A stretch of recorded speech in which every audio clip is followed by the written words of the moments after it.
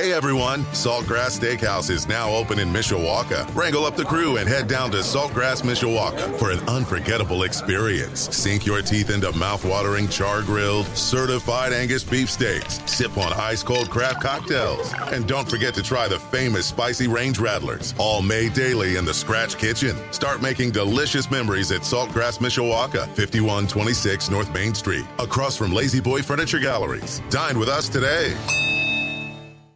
Portions of the day's programming are reproduced by means of electrical transcriptions or tape recording. This is Budweiser's Weekday Sports Beat. Never say never, but never. I plan on leading this team with an unwavering standard. Everybody love everybody. We will call it the golden standard, and this is the standard that will drive this football program to its 12th national championship. With Sean Stiers. I like that guy. Hey, what you could do is you could have a barbecue on that head. It's a good time, you know what I mean? On Sports Radio 960 AM, WSBT. He's running down the middle by the 50. He's bare-chested and banging his chest. They're chasing him. They're not going to get him. And now your host, Sean Stiers. Hello, good evening. Welcome to the show. Who's ready for some football? Blue Gold game coming your way tomorrow afternoon. Live from Notre Dame Stadium. Action starts at 1 o'clock in the afternoon, a day that's supposed to be beautiful, which is more than I can say about today. It's been raining off and on. Fortunately, off right now, knock on wood. But Kerry Peugeot and the gang at WSB 22 say it's going to be partly sunny tomorrow, high in the 80s. So I am ready for it. And I'm sure you are too, especially if you're coming into town for the game. If you're not, or even if you are, no matter where you are, we've got you covered tomorrow because you'll be able to hear tomorrow's Blue Gold game on multiple platforms. You can hear it right here, Sports Radio 960 AM. You can also access it at WSBTradio.com. It's the World Wide Web, as you know it. WSBT Radio app. If you download the app on your phone, you'll get it there. Or if you have Sirius XM Radio, you will hear it on Channel 84 on Sirius XM. So there you go. I mean, it's all over the place. Darren Pritchett and I are going to have the call from Notre Dame Stadium. Tomorrow afternoon, we will bring you the 91st Blue Gold football game on all of those platforms, including right here on WSBT. Of course, we know they drafted the teams a couple of days ago. Running backs coach DeLan McCullough, he's going to coach the Gold. He had seniors like Cam Hart helping draft his team. Defensive line coach Al Washington, he will coach the Blue. He had seniors like Houston Griffith aiding his draft process. Hear a little bit from those guys before I get into in a little bit more detail some things that I am looking for in tomorrow's game. Here's Washington on the draft plan he laid out going into Wednesday's draft. It was a lot. First off, it was a lot of fun.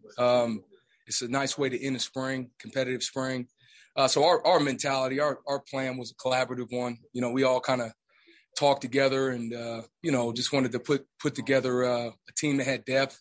You know, that's the one thing, you can kind of identify what positions have a little more depth than the other ones. So we kind of focused on the team, the areas that maybe didn't have as much depth and tried to shore ourselves up that way. Yep, and so they put that together. Here is McCullough on having the upperclassmen involved in that Blue Gold draft process. Well, I mean, again, everybody was feeding off of the energy of the whole Gold staff over there and putting together a great plan, formulating the way that we'll, attack on offense or defense and making sure we get the necessary pieces, and we feel that we did. Yep, got them all put together. Everybody got a little bit of something. And kind of like what Al Washington was talking about there. It's really like each team has a little bit more depth in one area or another. And again, I'll hit that here in a minute when I get some more specifics.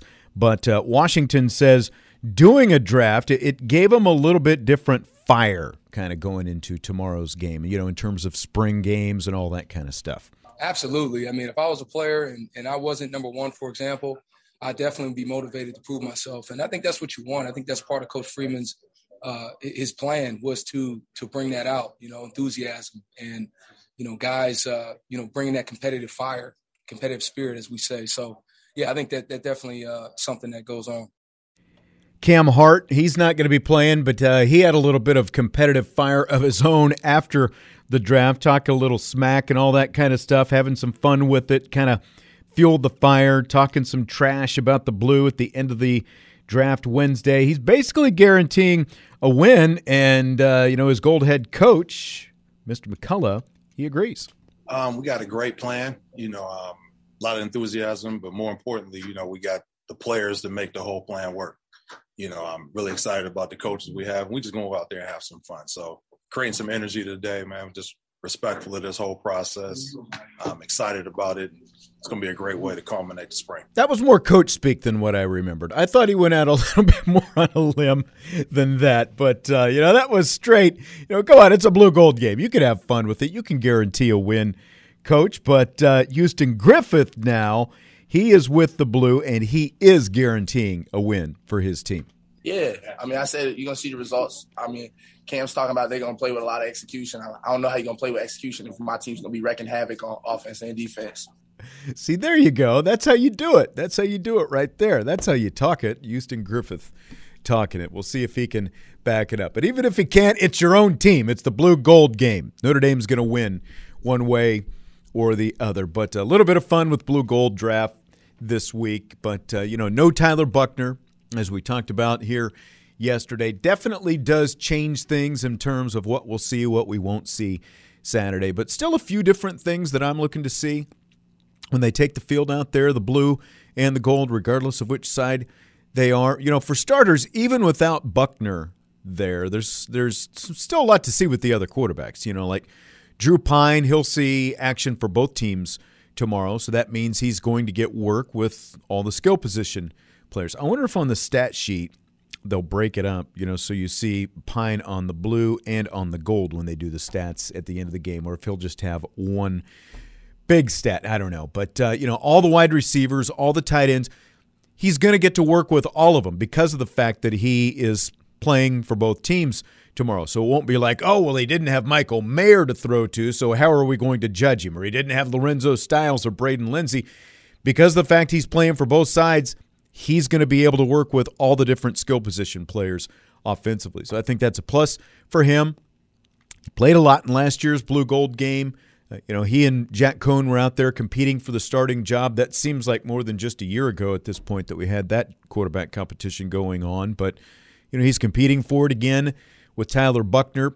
So the biggest question for Pine is, I think, does he look the part? Does he look like a quarterback who can, at the very least, come off the bench and play winning football, even if Buchner is the starter next fall? He was called upon in the Wisconsin game to come off the bench and help lead the team to victory after Cohn got hurt. And then after Cohn got benched against Cincinnati, came out there, wasn't quite as sharp in that game, but he played a lot in last year's Blue Gold game because of that quarterback competition. He was 11 of 23, so 47% in the Blue Gold game. Now, it was a little bit windy, and you had, different varying levels of experience at receiver. You've got that once again, though, tomorrow for that matter. But so 47% he completed in the Blue Gold game last year. The two games he played in, Cincinnati and Wisconsin, two good defenses, but 15 of 30 combined, and that was his. That was the sum total of his action last year. Flat even 50% is what Drew Pine completed last year. So as popular as he was when Cohn was struggling, 50%, it's not winning football, especially if you're not a mobile quarterback. Like if you're a quarterback who can run and bring another element, you'd still like better than 50%, but you can accept, 50, I think, if you're a guy who can bring something with your legs. That's not necessarily Drew Pine. He can scramble and get out of trouble and things like that, but he's obviously not the runner of, Tyler Buchner or a guy like Brandon Wimbush or something like that. So, but beyond him, what do Ron Paulus and Steve Angeli look like? They're going to get opportunities too. They're both scholarship quarterbacks. They'll both get a lot of reps too because it'll be mostly those three guys, Paulus, Angeli, and Pine out there. We saw a little Paulus in the spring game last year. And like Buchner last year, Angeli is now an early enrollee, so we'll get our first chance to really see him live. But, could he maybe carve out some kind of package going forward for himself? Curious to see what it all looks like. Offensive line is a big one. Beyond the recruiting boost, that Notre Dame got out of Brian Kelly going to LSU, maybe the next biggest thing to come out of Marcus Freeman becoming a head coach, or at least in the conversation, is Harry Hiestand's return to coach the offensive line, because that needed fixing. It became very painfully obvious last year. And I mean, go down the line. Zach Martin, Quentin Nelson, Ronnie Stanley, Mike McGlinchey, all first-round draft picks thanks to Harry Hiestand. It's a Mount Rushmore right there of offensive linemen. A couple perennial All-Pros, a team captain, another guy who got a big contract, Ronnie Stanley. Unfortunately, before he's battled injuries the last couple of years. But, I mean, just those four guys right there. Last year's Jeff Quinn coached offensive line, averaged just 4.1 yards per carry with the same running back, Kyren Williams, in the backfield. That, as a team averaged 5 yards per carry. And their rushing production went down from over 200 yards a game to 143 yards a game last year. And it's not because that's what they wanted to do. They would rather have had an offensive line who could pass block for Jack Cohn better and run block for Kyren Williams better. But it didn't happen. They were maybe the least physical offensive line of Brian Kelly's tenure at Notre Dame. And we're not going to see the entire starting five, of course, play together because of the fact that they drafted teams and they put it together. But the blue team's going to have three of the possible five starters on the offensive line. Right tackle Blake Fisher, right guard Josh Lugg, left guard Andrew Kristofic, joined by Tosh Baker, Quinn Murphy, and Brennan Wicks. The gold defensive line they will face off against includes Justin Adamalola, Howard Cross, who was the first defensive lineman picked.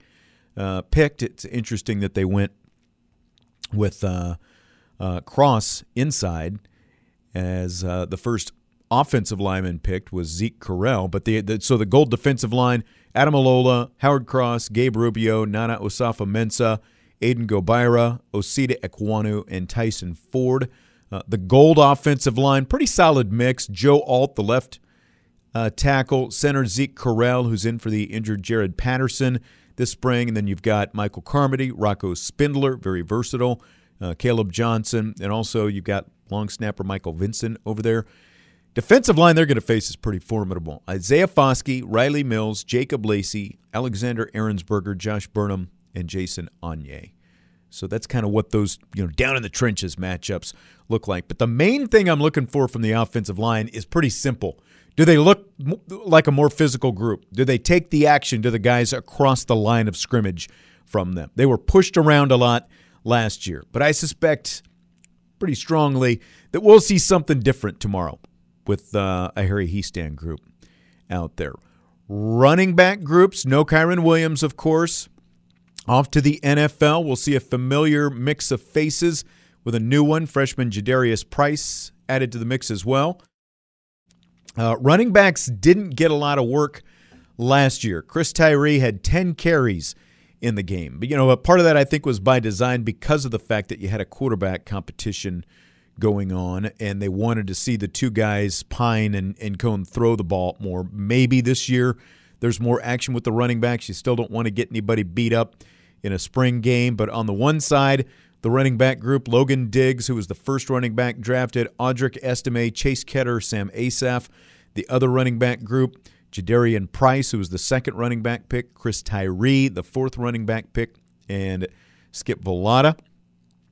Maybe I'm overthinking it, but I want to see if there's anything to the fact that Tyree was the fourth running back drafted Wednesday. Well, what do we make of that?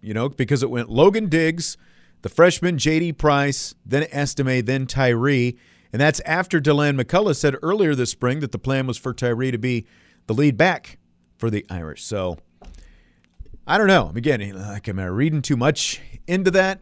I'll ask Brian Driscoll what he thinks here in a few minutes. Could be, they just know what he gives them. They prioritized other guys in this draft, that kind of thing. So I don't know. We'll see. Wide receivers, it's a small group with the blue, Lorenzo Styles, Deion Colsey, Jack Polian, Chase Dixon, Matt Salerno. The gold receivers, Braden Lindsey, Jaden Thomas, who was the second wide receiver picked. Lindsey was not drafted because he was a senior. So he was already assigned to that group. Connor Radigan, Griffin Eifert, Tyler's younger brother, Moses Rogers. But, Lindsey Styles, proven commodities, no real question with those guys. Avery Davis and Joe Wilkins, they're not playing due to injuries. My biggest questions are with the two sophomores to be, Deion Colzie, Jaden Thomas. Colson's the big body guy, 6'4", 4-star guy, 4 catches for 67 yards last year. Thomas, not as big, 6'1", but another 4-star guy. And these are both guys Notre Dame is going to need. When you've got a small group of scholarship receivers, you can't just be that guy, especially if you're a 4-star guy. You can't just be the guy bringing up the rear. You've got to show that you can do something. And so this is an opportunity for both of these guys tomorrow to show, some kind of glimmer of growth. What are we going to see from these guys? Are they physically up to the task of competing for 50-50 balls, that kind of thing? Do they need to be wide open to make a catch? Really looking for them to kind of maybe open some eyes tomorrow. Young corners, really interested in seeing this group of corners. Cam Hart won't be playing because of his injury. Clarence Lewis is a junior now, and man, it seems like just yesterday he was a freshman coming in for Tariq Bracy against Clemson. But he's not the young gun. Jaden Mickey, he's kind of the guy that I think is maybe the it guy right now. He posted a video on his Instagram account today of a pick 6 that he had off Drew Pine in practice, and he's been kind of the guy to watch a little bit. Philip Riley, Jaden, but some of those guys, it's just like another area of priority. The receivers and the guys who cover the receivers, pretty big. Got to get both of those houses in order. But there's some, interesting young talent. And, again, this gives us a chance to see some of those guys tomorrow at the Blue Gold game. And, again, you will hear it here on 960 AM, WSBTradio.com, the WSBT Radio app, and also SiriusXM Channel 84. That's where you will hear it tomorrow. So even if you're out and about, driving around or doing some yard work, whatever it happens to be, we will have the Blue Gold game for you, Darren Pritchett and I, right here on any of those platforms.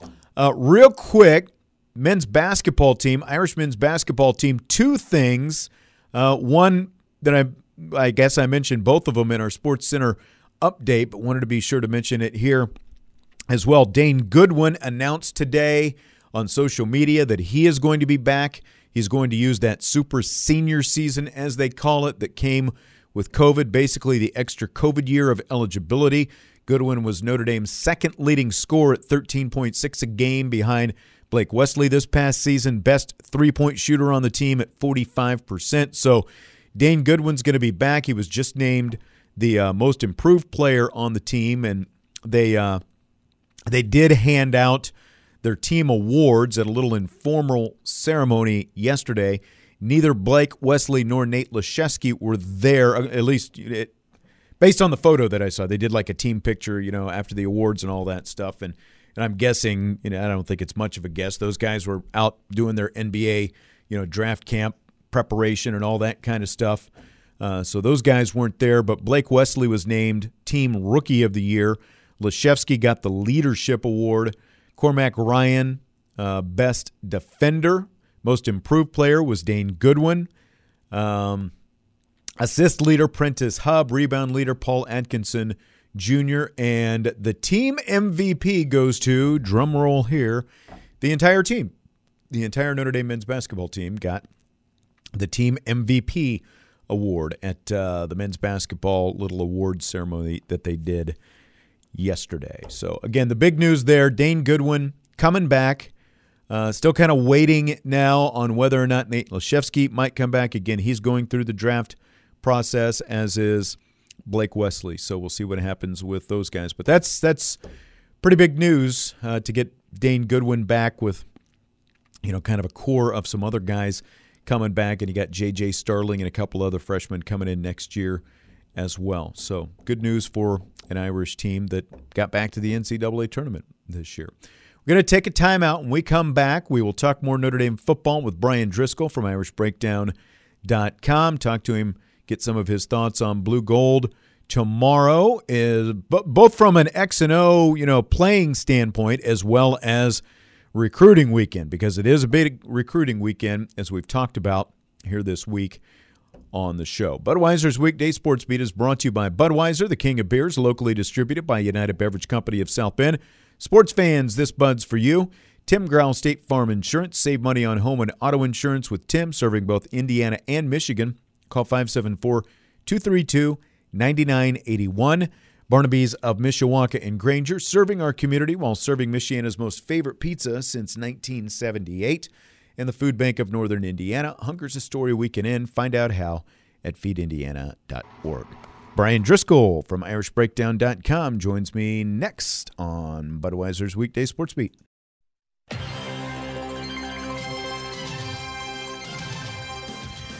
And Budweiser's Weekday Sports Beat continues on Sports Radio 960 AM WSBT. It is the click-clack of the keyboard with Brian Driscoll from IrishBreakdown.com. What are you working on right now? You got anything good you're cooking up? No. Just had to quickly get something put on the message board here before we get started. My sincerest apologies. No, that's okay. The work never ends. I like the gnat sound, people working in the background and all that kind of stuff. That's no problem at all. We're going to talk Blue Gold game here in a minute. I wanted to get your thoughts first. We haven't had a chance to talk about this. Had you on Monday, and I think it was around that time, Monday or Tuesday, that Brady Quinn's NIL initiative was kind of announced, I guess. They launched the website this week and all that kind of stuff. It's connected. The money part of this is connected to current players and like charity, kind of work that they do. So I wanted to get your thoughts on all this. What do you think of it?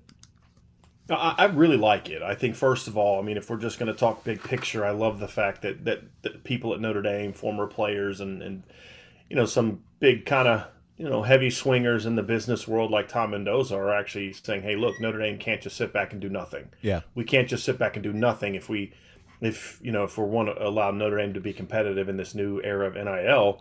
And, look, Brady had said, they started working on this in January. And part of the reason why is because they wanted to make sure that they were staying in line with the mission of Notre Dame and make sure that they were following the rules that the NCAA set forth, which, a lot of other schools aren't doing. But Notre Dame people will almost always do that, hopefully always do that.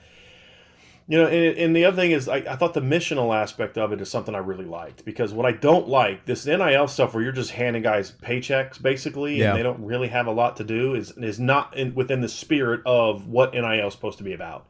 NIL is if, WSBT says, hey, so-and-so player, will you do a spot for us, before the game? We'll pay you X number of dollars. You got to come in and record this and we'll use it. We're going to use your name, image, and likeness to promote our brand, and you are going to receive compensation for it. That's how it's supposed to be. And it's not being that. It's just, hey, we're going to here's this amount of money to come play here. And it's not supposed to be that. Notre Dame is not going to do that. And so what I liked about it is, Brady made this very clear when I interviewed him about it. He said, this isn't where a kid just comes, shows up at a place, shakes a couple hands, and leaves and he gets money. Like, this is meant to, you're going to engage, you're going to be a part of this. It's really trying to give back to the community. And it's really a twofold aspect that a lot maybe we aren't talking about enough, is obviously the players are going to benefit because they're going to get paid for this. But like right now, Blake Fisher, Sean, as you know, and Logan Diggs are doing a lot in the community and doing a lot to raise money and things like that already before this NIL stuff came along. But it's just their time and the awareness that they're really helping these organizations, which is important, right? Well, now they're going to be able to help with awareness and their time with these young kids, but now they're bringing basically kind of, I'm using this not directly, but like they're bringing paychecks with them, so to speak, now to hand to these people, figuratively speaking, because it's not just where they're getting money. Part of the money is also going to whatever charity that they're working with, whatever organization they're working with, which I think is great, and I think is definitely within the spirit of what Notre Dame is doing or wants to do. And for a lot of these kids, they're already doing that work. Now it just means when this starts, they're going to start getting paid for it, and I think that's huge. Right, and no doubt about it, I think it's good, and Notre Dame needed to take some steps to do something, and it's great that someone like Brady Quinn and, as you said, Tom Mendoza and some of these others stepped up and got this kicked off. But the other side of it, kind of some things that you've touched on, like I think it was like the day after this came up, John Daly's son got an NIL with Hooters, and he's a he's a golfer at Arkansas, and he's not going to have to go out and do any, charity work, any of that kind of stuff, So, and again, just what you said before, does Notre Dame can they, still need to find other avenues on top of this? This is a good start, but do they still need to do more? They already have. I think that's the thing is it's not like Notre Dame players last year haven't been making any money. True. They have. And I mean, I know for a fact that several, well, not a fact, but this Inside is what I've been the told, Garage podcast. Yeah. Well, not just that, but Isaiah Foskey has a clothing line. Right. I know that the Adam Miola's had a couple big deals. I was told recently that one of the star players on offense recently got a $40,000 signing bonus to work with a company for, to do some spots and some different things like that. So these players have been getting individual deals. What this does is this is just another avenue. And, if I'm a wealthy donor and I say, hey, look, I believe in what Blake Fisher's doing, and here's this X amount of dollars that I want to give towards him and the charity, and I want all to go to him, I can do that, which, I wouldn't because I don't have the money, nor would it be ethical for me to do that in my position, but you get the point that I'm making. So there are things going on like that are already happening that players are getting making money for. There's players who have signed with a company that they sign, I think it's a company, but they sign, get a bunch of Blake Fisher jerseys. Blake Fisher and Gabriel Rubio and Prince Collie are doing this weekend where they're signing a bunch of jerseys and they, those jerseys get sold, and I believe the players get a cut of that. So there's all those things that are happening, and that's what Notre Dame players are already doing. The offensive linemen got deals with Mission Barbecue and a couple other places last year. Notre Dame's linemen made some money last year. Right. So that's what the Hooters deal with John Daly's kid is, and that's okay because if you're going to promote our product on social media and maybe you're in a television ad or you tweet something out, that people view that as advertising. That's doing something for the money, whether it's commensurate with the money they're getting is a different conversation, but it is what it is. So that stuff is happening, and I do know this too, Sean. I've had several conversations with some people that I know that are some movers and shakers in Notre Dame, and it's not going to end with Brady Quinn's thing. This is going to be this is their niche. Yeah, and I guess that's what I meant. More like a collective. Correct. Kind of and I don't know if it's going to be collective so much because there are some limitations with a collective, and they did have the thing with Mac Asif.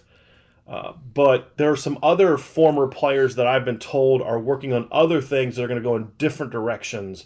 But when it's being driven by former Notre Dame players, you can bet that there's going to be some sort of missional aspect to it, not just finding ways to hand kids money.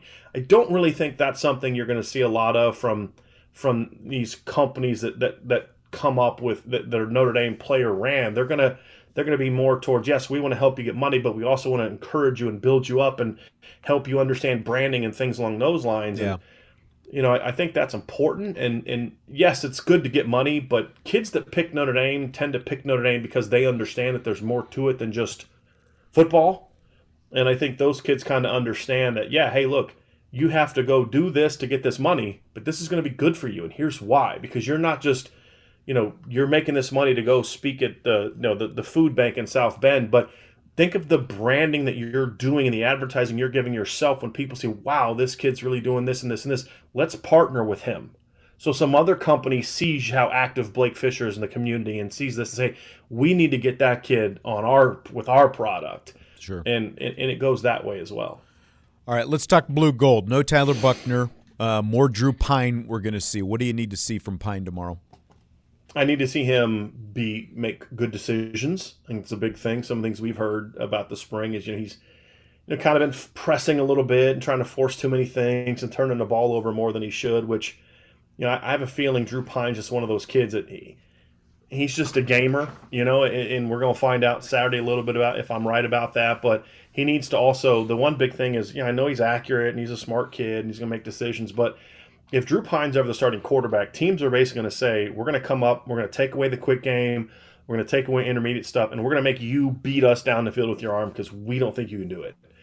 That's one thing I really want to see from Drew. Can he make some of those tougher downfield throws? Can he hit that 25-yard seam route on a line right over the linebacker? Can he bang a 25-yard in cut in between a linebacker and safety? Can he take that post route over the top? Can he bang that, that outside go route and drop it over a guy's outside shoulder? Can he make those throws? Those are the things that I have the biggest questions about with Drew Pyne. And if he can make some of those throws, then I think that's going to allow him to kind of put himself on a position where, hey, if Tyler slips up again or if he gets hurt again or whatever the case may be, he would have a legitimate shot to maybe go win that job. Because right now, from all the different people I've talked to prior to this injury, it wasn't really close. Tyler had been the better quarterback all spring. I think this is clearly an opportunity for Drew to kind of say, hey, look, not so fast. I'm not done yet. Yeah. I still have a couple things I'm ready to show you. Which Jaden are we most likely to be talking about Monday? Jaden Thomas, Jaden Mickey? Jaden Mickey, I think so. I just because – I had a feeling that would be the answer. But. Yeah, I've just heard more about him this spring. I think that's a position where there's a greater need for somebody to kind of step up. If Jaden Thomas doesn't really break out this year, and he may very well do so, they're still going to be okay. They've got Joe Wilkins coming back. They got Avery Davis coming back. They've got Styles and Colsey and Braden Lindsey, and then Tobias Merriweather shows up. They have great tight ends. They really need some of these young guys to emerge at corner. And from what we've heard about Jaden Mickey, he's had a great spring. Talks a lot. He's the most trash-talking corner they had since Kavari Russell. You want a corner with some confidence and some swagger, right? Well, I think what I had looked up, Sean, is Notre Dame went like 31-6 or something like that during whenever in games Kavari Russell played. 31-5, something like that. So if he can mimic Kavari Russell's career, I think that's pretty good, right? Yeah. That's a pretty decent tenure. Take that. But I just think he's right now the better player, the guy at the more important position, and I think we're going to talk about him more because he's going to make himself be talked about with his play and then also how much he talks, because he likes to talk. I'm still, and again, we haven't had a chance to talk since the draft Wednesday, the team draft. Chris Tyree was the fourth running back drafted. So am I reading too much into that, the fact that he was the fourth running back drafted in that draft?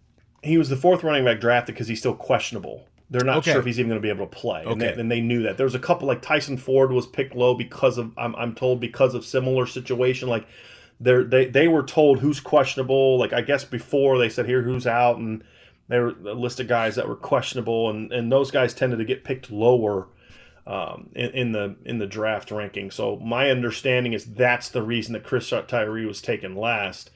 If Chris Tyree was healthy, I'm pretty sure he would have gone a little bit higher than that. That makes sense. I had not heard that, so thanks for clarifying that. So Chris Tyree, a little dinged up. So that kind of that kind of eases my mind a little bit. But still, we're gonna see some good running backs out there. And last year was more about, Cone and Pyne. I think they wanted them throwing more. Do you think we probably see the running backs a little bit more active in this game compared to the one last year? I would imagine so. I think this is a sort of a identity type of identity establishing type of game, right? And we're talking offensive line now. Yeah, I think Harry Hiestand is just trying to, hey, look, we need to be better here. And I think Tom Reese understands we need to be better here. They don't have Tyler Buckner. They're down a bunch of receivers. I don't know if you want to be out there just chucking the ball all around in that regard. I think they need to show something. Hey, we need to be able to do this really well.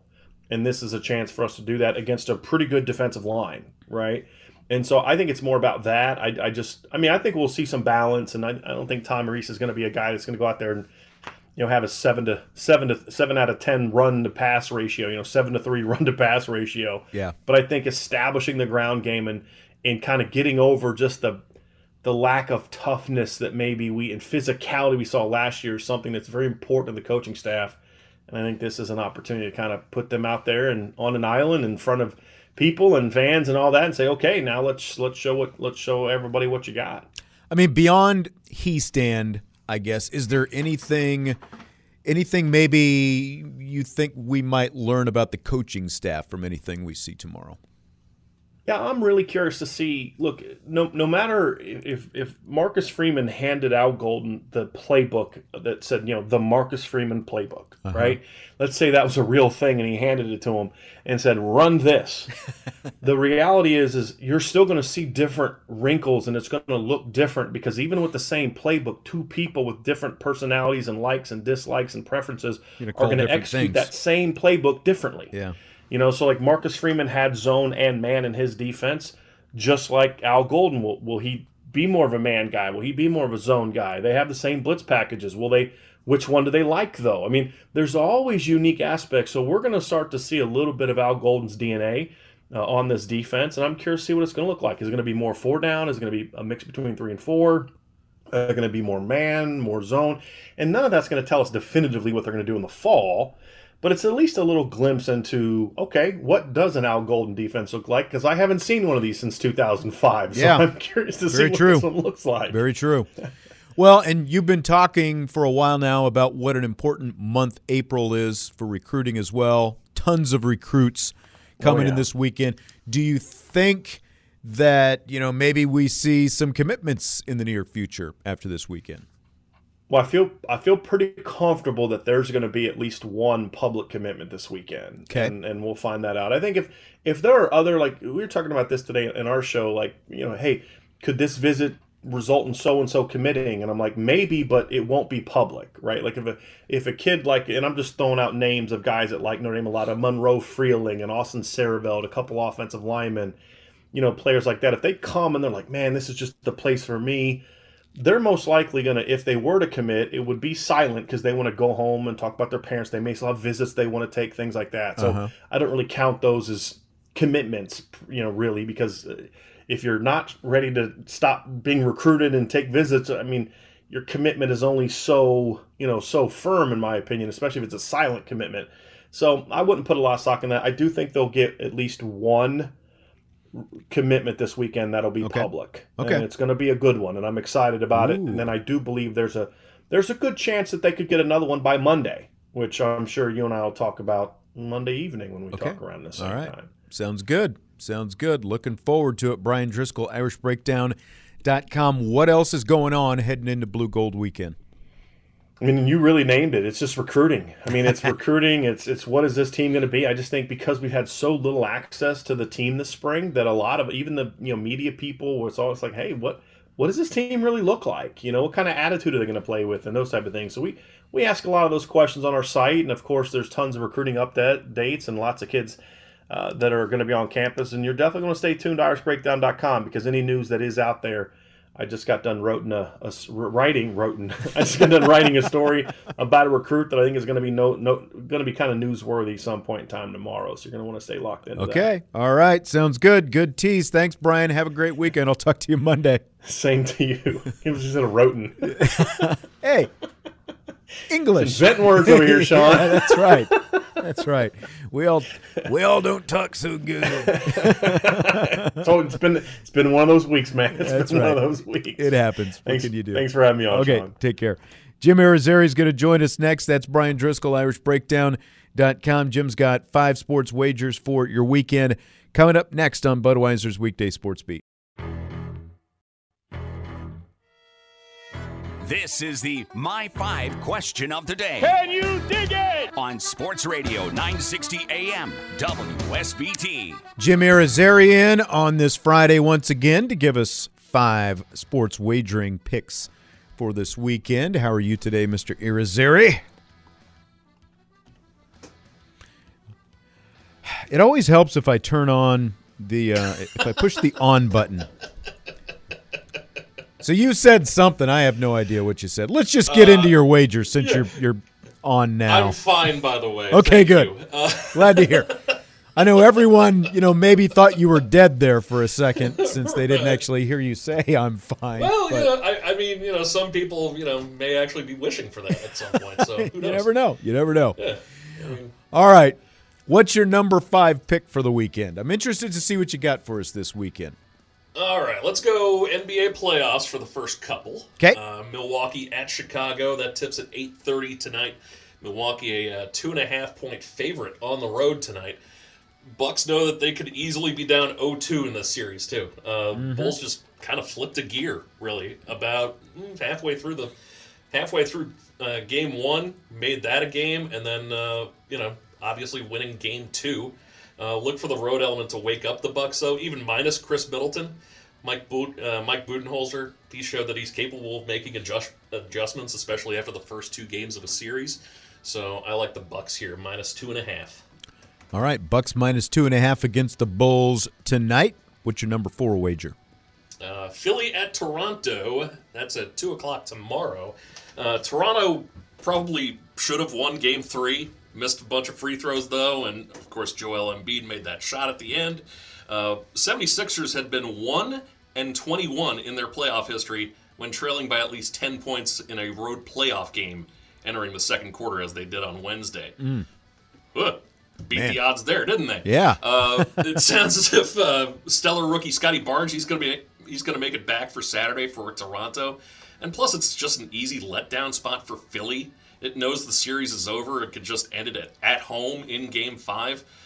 So I like Toronto plus 3 here. Okay. All right. So a couple of NBA playoff wagers. What's at number 3?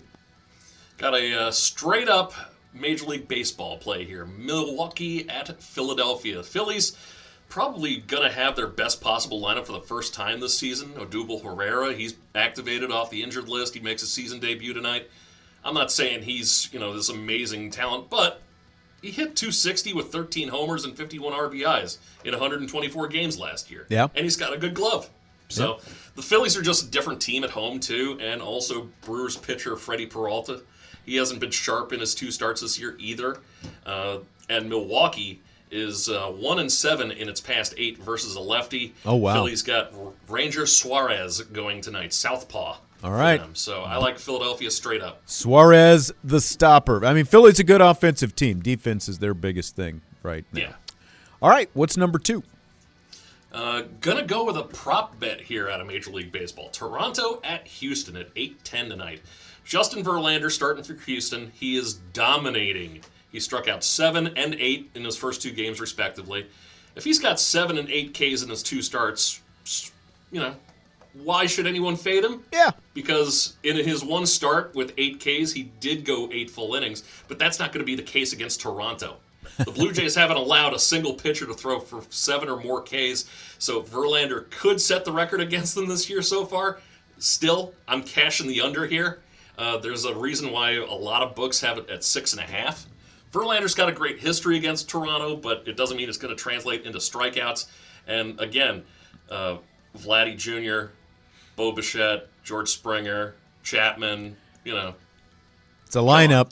That's a lineup. That's a lineup. It could get a lot of ground balls, don't get me wrong, but strikeouts I think are going to be a little bit harder to come by. So I like Justin Verlander under 7.5 strikeouts. Okay. All right. Sounds good. So that's an interesting one. I'll have to look that one up here in just a second. All right. And your number 1 wager for the weekend is what? All right. Baltimore at the Angels. Late game tonight, 9:38. Another prop bet for you here. Reed Detmers. All right. He's pitching for the Angels tonight.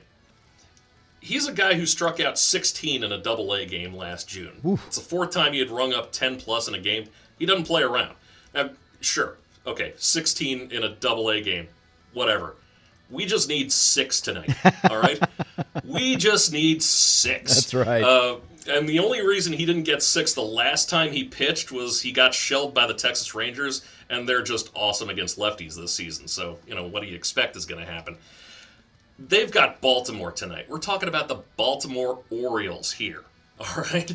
The Baltimore Orioles are 21st in OPS against left-handed pitchers on the season. And more importantly, no team in Major League Baseball has struck out more against lefties than the Baltimore Orioles. So I like Reed Detmers, 6+ strikeouts. All right.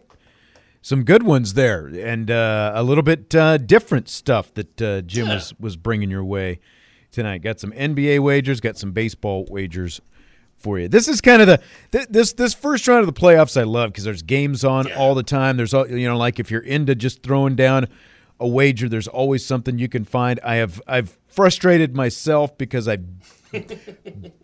just missed on a couple of same game parlays so close on a couple of them earlier this week. So I've been stung a little bit, so I'm looking for the right one to find right now. So yeah, I think the Bulls game is on ABC tonight, and the other two games tonight are on ESPN. Okay. As far as the NBA playoffs go. So all right, sounds good. Jim Irizarry with his 5 sports wagers for you for the weekend. Have a great weekend, Jim. I will talk to you later. You do the same, sir. All right, I will. We'll take a timeout. When we come back, Sports Center update, and Vince D'Addario will join me for Rapid Fire in the 6 o'clock hour coming up on Budweiser's Weekday Sports Beat.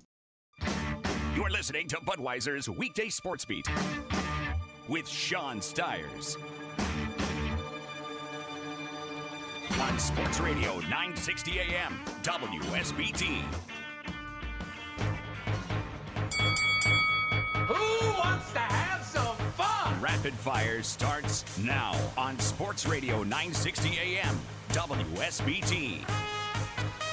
And now your host, Sean Stiers. Along with Vince D'Addario tonight, Rapid Fire coming at you on this Friday. As of right now, things looking good out at Four Winds Field for an on-time start. So Vince and I will be done again as long as everything stays to the north of us, which is where all the elements have been. I'm not even, well, I pulled up the radar, and it's like it's clear right now. I know there's something out there, but it's for some reason it's not showing up on my app. But anyway, we won't talk about weather. Let's just talk about football. What do you think about that? That sounds good to me.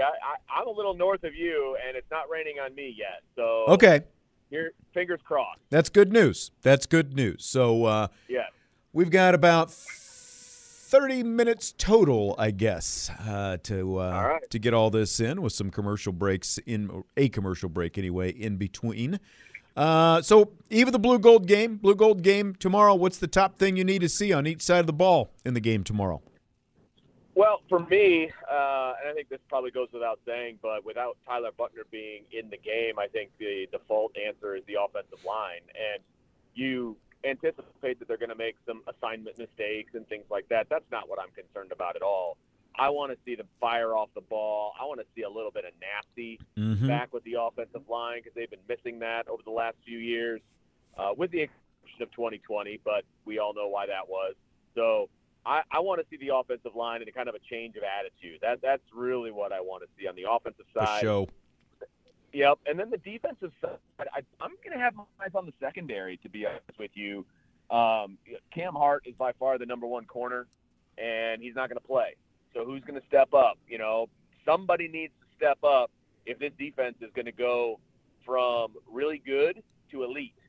And I think that starts at the cornerback position. And on top of that, I want to see some Brandon Joseph. That dude can fly around the football field. And the little bit that I saw at practice, this kid's going to be special. And I want to see some of that on Saturday as well. So kind of the whole secondary and the offensive line.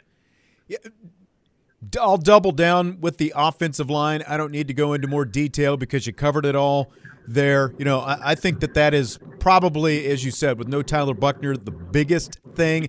You know, I do kind of want to see, is Drew Pine a little bit more accurate? You know, he only played in 2 games last year, but he was a 50% passer. He was like 48% in the blue gold game last year. So can he bring that up? You know, what does it look like? I think it's an opportunity to kind of show what he can do.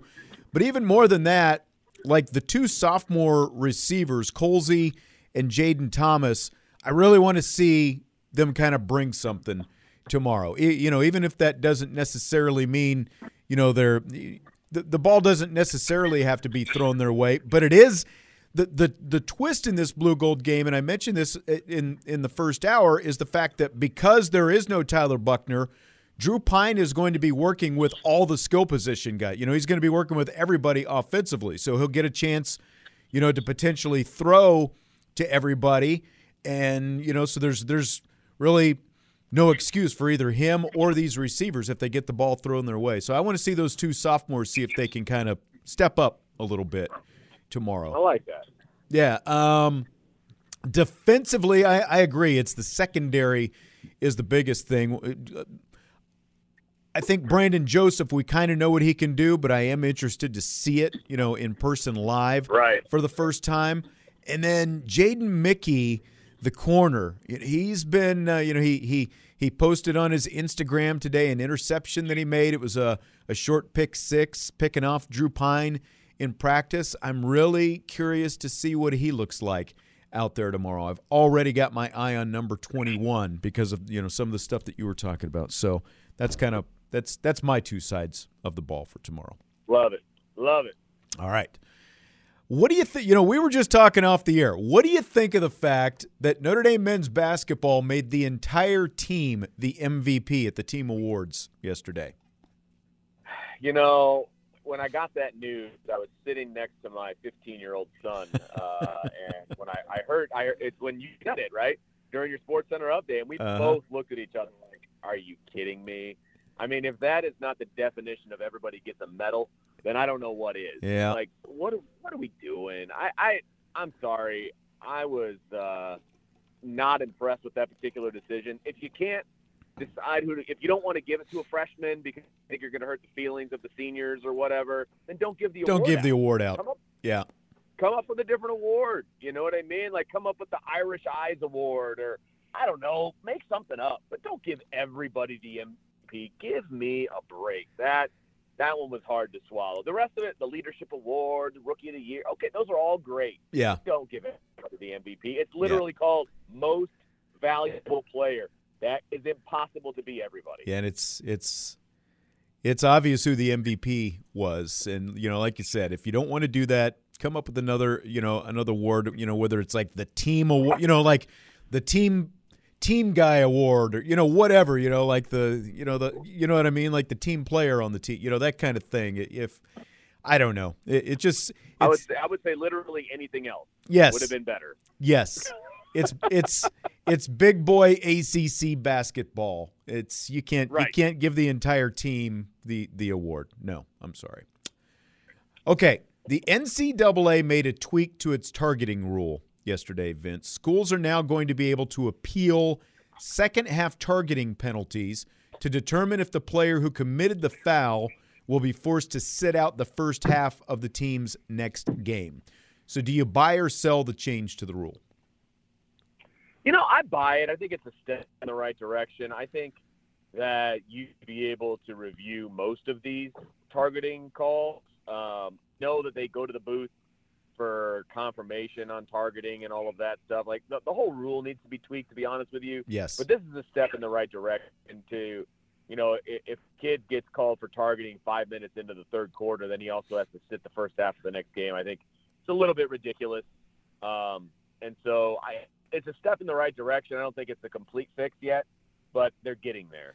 Yeah, I agree with that. It's a step in the right direction, but we're also talking about the NCAA. So you're going to appeal to the NCAA, and now you've got to be confident that they're going to make it a timely decision on this, and that they're not just going to rubber stamp what was called on the field and what officials looked at in the replay and all that kind of stuff. Because like if you get called for targeting, you have to essentially sit out a full game. Like if it's targeting in the first half, you don't get like an appeal at halftime. You've got to sit out the second half. But if you're called for targeting in the second half, then you do have to get sit out the first half of the next game. Bottom line, I think what you're saying, and what I'm saying is, I don't understand why it's an ejection. It's right. It needs to be. If you get called for targeting, it's a 15-yard penalty for the first time. If you get called for targeting a second time in a game, then I think it should be an ejection. I think it is too much to be ejecting guys who you're essentially, trying to, teach how to play football. Still a lot of these guys still. It is college football, So I think that there needs to be a little bit more wiggle room. If you get called the first time, it shouldn't be an automatic ejection. It should, unless they determine, unless it's a late hit and a targeting, that kind of thing, or it's like obvious spearing, those kind of things. If it's one of these, where it's a glance off the head and you've got to go back and review it and all these different things, it should just be a 15-yard penalty. If you do it again a second time in the game, then it's an ejection. It shouldn't be that hard, but it's the NCAA, so it is. Yeah, exactly. I just feel like there's too many times kids are getting ejected for an accidental hit, like something that they clearly didn't even mean to do, but by the letter of the rule, it's targeting, so you got to kick them out of the game. It's nonsense. Right. Exactly. So, again, as you said, I think this is a step in the right direction because they're at least, maybe leading to changing the rule at some point. I don't know if they ever will, but it's a step in the right direction. I'll agree with that. Fill in the blank. Another thing that the NCAA addressed, the so-called Kenny Pickett rule has also been greenlit, where any ball carrier who fakes a feet-first slide will be considered down at the spot. Kenny Pickett, the former Pittsburgh quarterback, famously ran for a 58-yard touchdown in the first half of the ACC championship game after faking a slide, and that's why they've changed this rule, and this new rule is blank. I think it's a good rule. I like it because there's so much emphasis on not hitting the quarterback and not, when they go into that slide, you got to back off completely. And defenders now are basically ingrained and taught that if they're going to go into that slide, you got to stop. And so if you're allowed to fake slide, I'm sorry, that's not fair. That's taking advantage of the rule. So I think this is a good call. I give Kenny Pickett all the credit in the world for doing it because it wasn't against the rules. And, hey, man, play the rules that are given to you. But from a defender's standpoint, I like this rule a lot. It's just they're not going to hit a guy when he starts to slide because if they do, they're going to get kicked out of the game. We just got done talking about it. So I like the rule. Yeah, that's true. I'm just surprised that, again, in typical NCAA fashion, they act quickly on something like this. A guy makes a highlight play where he fakes a slide. Right. It's like, how has nobody ever done this before? How has this never happened before? How is Kenny Pickett the first guy who ever faked a slide and then kept on running and ran for a touchdown? It was a great athletic play. And, I do agree sort of with the line of thinking that you're talking about because it is a quarterback. He's already protected.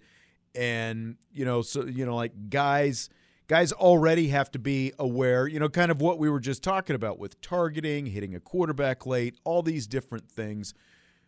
So I guess I get why why they've done it. But, I mean, to me, it was still just a great heads-up play by Kenny Pickett because, it's not like, it's like, oh, I'm going to fake a slide and now I'm going to keep going. To me, it was a great play. And so now we're going to, legislate that and take it out. But, I guess I don't ultimately have any problem with the spirit of the change of the rule and doing this because of the things that you talked about. But at the same time, it's like, this is what they move on so quickly. That's what surprises me. But there's no rules for NIL. So, yeah, exactly. Well, because they turn themselves around on that is what that's all about. But all right. Look, if they didn't change the rule and I was a quarterback coach in college football, we would have a drill where we would practice a fake slide because I think it's a genius move, and you're going to fake out every defender possible. And if you don't fake them out and you actually do slide, they're going to get ejected from the game. Yeah, that's true. It's win-win from an offensive standpoint. Absolutely. All right, we're going to take a timeout. He's Vince D'Addario. I'm Sean Stiers. We've got more Rapid Fire coming up next. I have just been informed they have put the tarp on the field at Four Winds Field, which is not a good sign, but I've also been informed it is not currently raining at Four Winds Field. So I have to look at the radar and see if rain is supposed to be coming in or what exactly is going on because Vince and I have to figure out how long we're talking tonight. So we'll do that in just a minute as Budweiser's Weekday Sports Beat and Rapid Fire continue on Sports Radio 960 WSBT.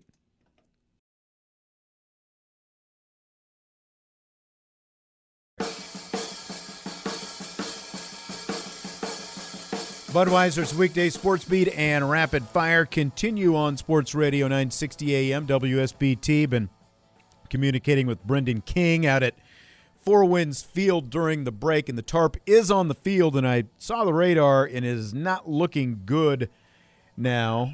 But, so they're not anticipating an on-time start tonight. It looks like it's going to start raining literally right when the South Bend Cubs pregame show is supposed to start tonight. So it's looking like they're probably going to have to sit through a rain delay for a while, but we'll keep you updated and let you know if we see or hear anything different. But in the meantime, Vince and I are here for you. He's farther north, and it's already starting to rain on him where he is. So, got that going I'm sitting in the car, and it is raining. Not heavy, but just raining. Yeah, it's annoyingly. starting. It's starting. All right, so Bobby and I talked about this one a little bit last night, but I want to get your take on it because you interviewed Daniel Rudy Rudiger during the football season. Of course, the movie Rudy was based on his experience going to Notre Dame, walk on with the football team and all that. Los Angeles Lakers legend Jerry West is mad about how he's being depicted in HBO's Winning Time series about the LA Lakers. Based on the story of the rise of the Showtime Lakers after Magic Johnson was drafted in 1979. So, do you have a problem with Hollywood taking liberties with fact and fiction in shows that are based on real-life people, Vince? Well, you and I have had this conversation about the movie Rudy, right? I mean, we've talked about this. You and Bobby and I podcasted about it in the past. We did. Yes. We did, and we both also talked about the fact that, parts of Rudy are embellished because it's a movie, right? And Rudy will come right out and tell you, like, they killed his best friend differently. They never mentioned that he went to the Navy. I mean, just a million different things, right? As far as, and I understand where, Jerry West is coming from. I get it, because it doesn't paint him in the best light, right? Based on everything that I've heard. But at the same time, like, you're a public figure. It's probably not always going to go the way you want it to. And this is a made-for-TV situation. This is not a documentary. Right. And I don't think it's meant to be a documentary. If it was a documentary, it wouldn't have the guy from Step Brothers in it, okay? So, but he's doing a good job. John C. Reilly, he's doing a great job as the lead in that series. But you're right. Let me tell you something.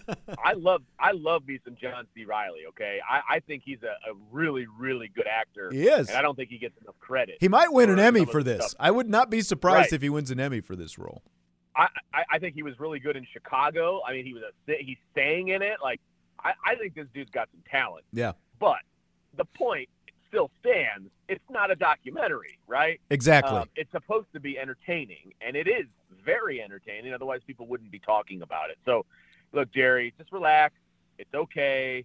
There are kids watching, not kids, but like young adults watching this that probably had no idea who you were until they watched this. And so you're kind of getting your name back out there. So congratulations. Relax. It'll be okay. Yeah, I mean, the thing about based on, real life movies, TV series, whatever, you nailed it, and I've said it all along. These are not documentaries.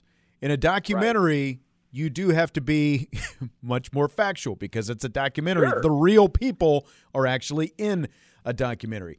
This is based on real people and based on real events. And I don't care what movie you watch, if it is based on real life, there is always going to be something, even though the names might be true or whatever, there's always going to be something that is added to it to make it more palatable and more attractive as an entertainment product. You want people to watch this so that, they're always going to change things to spice things up because, again, it is based on a real story. It is not a documentary. Have you seen the movie Argo, for example?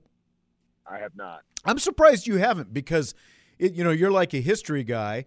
Argo, I am. Ben Affleck, Ben Affleck, and it is based on the story of how Hollywood actually helped, and the CIA helped bring home some of the hostages from Iran, back like in the late 70s and early 80s. Yep. I think you would actually really like it.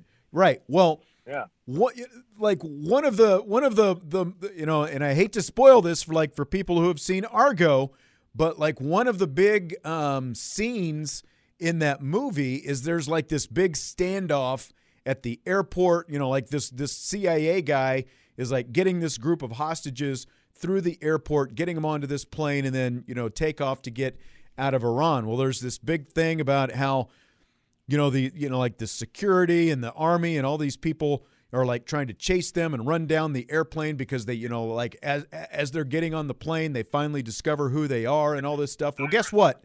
That never really happened. And it's like one of the most, dramatic scenes in the whole thing, but it never really happened that way. And, and it's also a movie about how the American CIA did all this stuff and the American government did all this stuff to get them out. Well, actually, the Canadian government was much more involved than the movie depicts. So again, it's like, did this CIA agent get these hostages out of Iran? Yeah. Did it happen exactly the way the movie depicts? No, because it's not a documentary. It is based on real events, and Hollywood will always dramatize. So, what makes it more hard or harder, I guess, or, I think maybe for some people to take is like these Lakers, like Jerry West, Magic Johnson, Kareem Abdul-Jabbar, Pat Riley, all the, these are like real iconic sports figures, so I think it gets harder for people kind of to take that because they're people that we know very well. But as you said, Jerry West is a public figure. If you're a public figure, it's one of the things that you got to live with. He had to have signed some kind of release, to let them use his name, image, and likeness, Oh, good point. in this movie. So, or, in this TV series. So, it is what it is. Dan Devine wasn't happy with how he was depicted either, but everyone still loves the movie Rudy, right? So, or a lot of people still love the movie Rudy. So, right. And that's one of the things that people who knock the movie Rudy the most, they want to pick apart. Well, this didn't happen. This did happen. Well, Rudy Ruettiger really walked on at Notre Dame. He really, had a sack at the end of the Georgia Tech game, all those things. There were other things along the way that were changed to make it a more interesting story. And that's what always happens because it's not a documentary. So, somebody tweeted out, it says, the thing is, the Jerry West portrayal in Winning Time would absolutely be the guy to demand a retraction and apology over this series. Like, I'm sorry, but everything that Jerry West has said, like, now about the series, it pretty much tells me he was that guy. But either way, it's okay, man. But you know what? All he's doing is drawing more interest, I think, in the show as well by coming out and being this vehement against it. That's all he's doing is making people want to watch it more. So, and I'll tell you what, like, it's been on for a little while. Like, I remember flipping around over spring break when I was on vacation and seeing it because they had HBO in the hotel room, right? And I wasn't hearing anything about it until this Jerry West stuff came out. Now it's everywhere, right? Yeah. And I think a lot of that has to do with Jerry West. Yeah, exactly. It's like the old, any publicity is good publicity. And that's kind of what it comes down to, I think, right now with this whole thing. Okay, next question. With the Tigers leading the Yankees 3-0 in the 8th inning yesterday in Detroit, the Yankees intentionally walked Miguel Cabrera. Cabrera needed a hit to reach 3,000 for his career. The walk loaded the bases, set up a lefty-lefty matchup. The Yankees got out of the inning. So, do you have any – this has kind of become a big controversy, and I'm a little bit surprised, but do you have any problem with Aaron Boone and the Yankees issuing the free pass to Cabrera in that situation? Zero. I have zero problem with that. Look, the Yankees are trying to win a game, and that's not their problem that Miguel Cabrera is one hit away from 3,000 hits. Exactly. It's April. He'll get it, but he doesn't need to be today. I mean, I have no problem with that because this is called baseball strategy, and guess what? It worked. They were able to get out of the jam, and Cabrera lives to see another day anyway, and he probably will get his hit today. Like, it's okay. I have zero problem. The problem I have is with people complaining about this. They clearly just want, the 3,000 hits excited. Probably just the people that were in the stadium. They're the ones complaining about it because Right. they didn't get to see it. Like, get over it. This is baseball. You play to win, and the gamble paid off for the Yankees. No problem whatsoever. This is like, I saw Stephen A. Smith, and I don't usually watch that show, but there was a limited, because the Cubs the Chicago Cubs pushed their game time back today. Right. There was less on MLB Network. It was like I was watching the same loop of things on NFL Network, so I flipped it over to First Take, and he's like, this is what's wrong with baseball, and this is why people don't watch baseball in this country anymore, because the NBA and the NFL wouldn't do this. Are you telling me that you don't intentionally foul a player? Like Hack-a-Shaq, was that not a thing? So, like, you're literally taking the ball out of Shaquille O'Neal's hands by fouling him and putting it at the free throw line. That's strategy.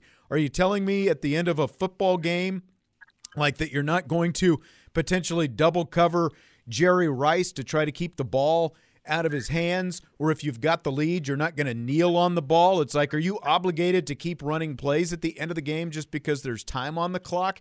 How is any of that? Yeah, or because there's somebody needs to have a record set against you. Right. It's not even for your team. It's against you. Right. Aaron Boone is under no obligation to challenge Miguel Cabrera with a pitch just because he's sitting on $29.99. It's like he did what he needed to do to win a game. It doesn't matter if he has one hit or 2,999 hits. He did the right thing, and I think, as you said, Miguel Cabrera is going to have other chances. It's not like this was his only chance to get his 3,000th hit. He's still got a full season ahead of him. Exactly. He's going to get his 3,000th hit. It just wasn't going to be yesterday. And I don't understand why anyone would have a problem with this, because, again, it's a 3-0 game. He represents the tying run with 2 men on base. If the pitcher makes a mistake, Miguel Cabrera deposits it. It's a tie game in the 8th inning, And again, this also wasn't. It's not like this was the 2nd inning. They pitched to him in other circumstances earlier in the game, and he didn't get a hit in any of those circumstances. It's like, It's not on Aaron Boone to serve something up and give Cabrera a chance. So I've got no problem with it either. Another baseball topic.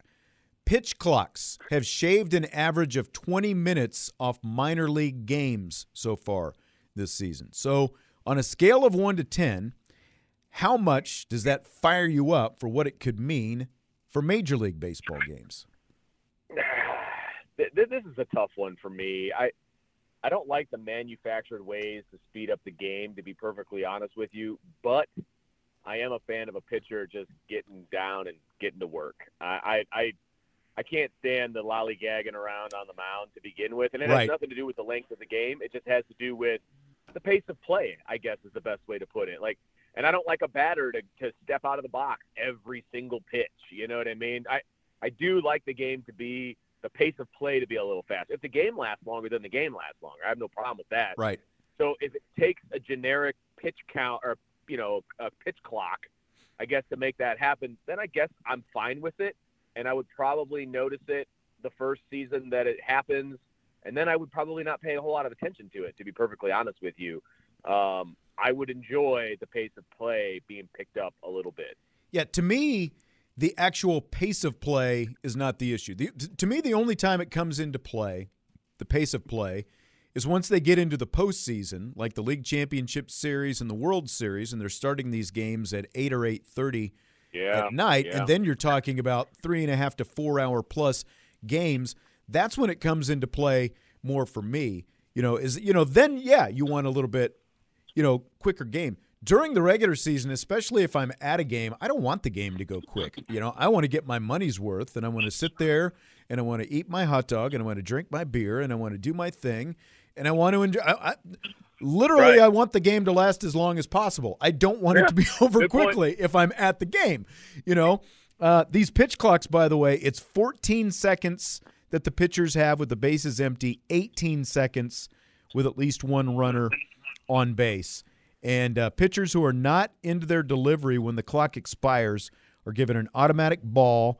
Hitters who are not ready when the clock runs out, it's an automatic strike. I just – especially, again, during the regular season, I don't see pace of play as an issue, even like for TV, Right. because if I'm watching a game on TV, I'm flipping around most of the time anyway. I'm tuning in, Sure. I'm tuning out. You're a surfer. Yeah, exactly. You got that right. I'm not locked into a regular season game, the way I am a postseason game. And again, I do want postseason games picked up. So if maybe, if you're shaving 20 minutes off it now, that means you're going to be affecting those postseason games as well. So like for that, I'm in with it. I do agree that like bringing in these artificial things to move it along, but sometimes you have to, because there are just so many guys who, what you were describing, who could be human rain delays out there with the time they take between pitches. There really are, and it's frustrating. I can't stand it as a coach, and I can't stand it as somebody watching it on TV or a fan either. I just like, come on, man, just let's go. Let's go. Yep. So we were supposed to be starting South Bend Cubs baseball right now. And even though it is not an official rain delay yet, Brendan has told me, he's been texting me, it's not an official delay, but they're not starting on time over there tonight. They do still have the tarp on the field at Four Winds Field. Give me a second here. I'm going to pull up my – so I just pulled up the radar, and as we speak, South Bend is about to be bore down upon by a big front that is coming through. And I tell you what, Brendan is standing by over at Four Winds Field, so I'll give you a chance to catch your breath here a little bit, Vince, and we'll get the official word what's going on from Brendan over there at Four Winds Field, okay? So, Brendan, are you with us right now? What's up, Sean? Hey, how you doing? What's up, man? I'm with you. Good. Yeah, so I was just, as I got your text, I pulled up the radar over there. And even though it's not, maybe it's sprinkling a little bit over there at Four Winds Field. I don't know. Just tell me what it's doing right now. Yeah, just some gentle rain right now, Sean. But the tarp was placed on the field, as you alluded to, about 10, 12 minutes ago. I think, as you just said, the radar is showing some cell may pop up. We don't know for sure. I can tell you, Sean, that the organization and both clubs anticipate playing this game. It's just a matter of, as you know, Sean, getting the tarp off the field, manicuring the field, getting it ready for gameplay, which takes a little bit of time. So I can tell you that it's anticipated that we're playing ball tonight. Okay. So the game will take place, but again, I'm looking at the radar, and like the thicker stuff is up into Michigan. South Bend, it's like the front is a little bit thinner. So like I can't tell you obviously how quickly it's going to go through, but it looks like it should maybe pass, like within the next hour or so. So maybe we don't have an official time. It'll be delayed a little bit, but it's looking now, and I'm actually watching the radar, and there was just a movement in the radar. It looks like it's kind of again, I'm not a weather man, but I'm just telling you what I'm seeing on the radar. Like the heavier stuff, it's almost like it's starting to, like South Bend is the line, and it's starting to pull up north, just as it kind of the edge of this front glances and kind of brings a little bit of sprinkles down on South, so maybe we get lucky. But as Brendan said, he's sitting out at the ballpark. We're going to be delayed for at least a little bit, but the game will be played. It's looking like after this front kind of goes through, we should be clear for a while. So. Well, that's good. I agree with you, Sean, and I can anticipate that if WSBT ever has a meteorology opening, neither you or I will be getting the job. That is not our strong suit, but yes, we are hoping to play. We are anticipating playing baseball tonight, and it should be a good game. Cole Franklin on the mound for the South Bend Cubs, and another anticipated home start for him, top 10 Cubs prospect, so hopefully he can take them out tonight. All right, good stuff. And the Chicago Cubs were already delayed earlier today, and they're supposed to start here, I think, within about an hour or so. And let me look back, and the radar over there is looking really good on the north side right now. So, all right, thank you very much, Brendan. Look forward to it. Have a good call tonight, you and Max, and I'll talk to you later. Thanks, Sean. All right, absolutely. Brendan King out at Four Winds Field. And now Vince D'Addario is back, if Vince is there. I'm here, sir. Now that you got the full weather report there from Brendan King and my radar report here in the studio. Well, it's definitely different here where I'm at in Edwardsburg because it's raining pretty hard and the drops are fat. Like it's that big, fat, heavy rain. Ooh, okay. So, yeah, it's a little different up here. Yeah. See, and as you know, like I'm only sitting like less than 5 minutes from Four Winds Field in our studios here downtown, but I don't have windows where I can actually see anything from where I'm sitting. Right. So I have no idea what it's doing outside. Right.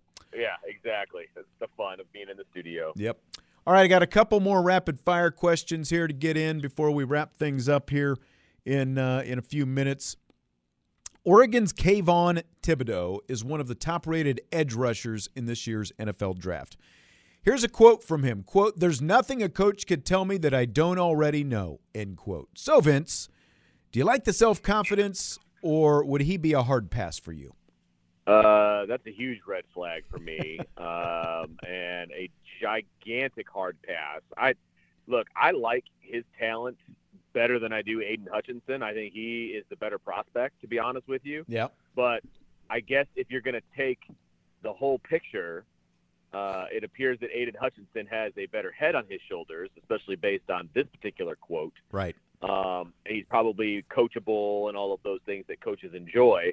So if this is the knock, I guess, on Kayvon, then I get it. I wouldn't want to work with him either, to be honest with you. But it's a huge red flag for me as an organization and as a coach because he doesn't sound like a team player. He doesn't sound like he wants to be coached. I have a problem with that if I'm going to be forking over millions of dollars to this guy. Yeah, I'd be really curious to see because, he did some interviews and he said that, and he's talking about he's the best guy in the draft. And again, there's nothing a coach could tell me I don't already know.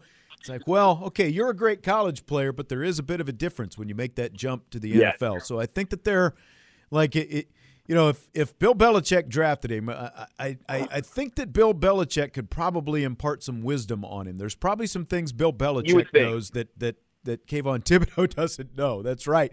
And it's like he's obviously a very talented player, but just look at all these guys who are under contract right now, who are demanding trades, out of their contracts, all these different things, and it's just there's enough of this going around. There's enough diva behavior in the NFL, Major League Baseball, NBA, whatever it happens to be, that like it would be really hard for me. Like confidence is one thing, cockiness even is another thing. Yes. But a quote like that just stands out, and it makes it. How coachable is this guy going to be? What kind of disruption is he going to be on my team? Because again, like where you anticipate him going up at the top of the draft, whether it's Jacksonville or Detroit or whatever team up there at the top of the draft, they're lacking talent. They need talent, but they're also in situations where a lot of those teams have new coaches, and they're going to be, trying to instill new culture and all that kind of stuff. So it would be really hard to have that kind of attitude around as talented as he might be. Yeah, and I think, I have no problem with him telling people that, I should be the number one draft pick. Right. That's confident. Right. I have no problem with that whatsoever. But to say that I'm basically uncoachable, that I know everything, right. That's a problem. Huge red flag. Huge red flag. Absolutely. All right, the USFL, of course, made its debut last weekend. One of the things they did on TV, they used a drone. I don't know if you saw this. They used a drone to follow the football on the kicks. Do you buy or sell that idea? Okay.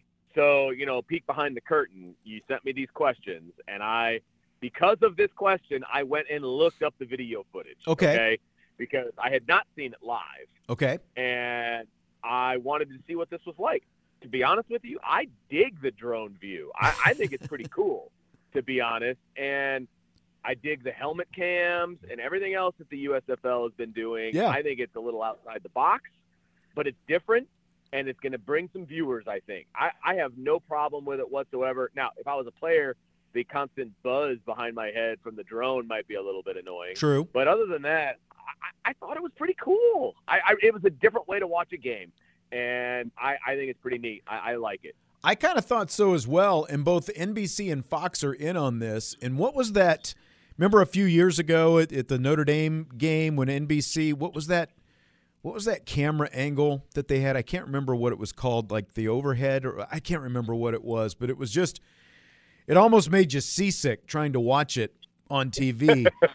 This is different. That was unique, but this is unique in that, like, when you watch a field goal, typically, because of the angle that you have, a lot of times you can't tell. Did it actually go through the upright? Did it go off to the side? Where did it go? And you don't get, you can't really see the English on the ball from a lot of those angles. Yeah, but with this, the drone, it is literally following the football. So you'll be, you can see exactly what it's doing. I think it's a pretty cool angle. I mean, I wouldn't want it out there. I don't think, like when the quarterback is throwing the ball downfield and that kind of stuff, even though sometimes that might be interesting. I think it's really unique, and that's one of the cool things, even though, most of these startup leagues don't last, as we've talked about before, but it's kind of one of the cool things about this is you get a lot of this new stuff. You do get some actual unique things out there that it's like, why isn't the NFL trying more of these things? Yeah.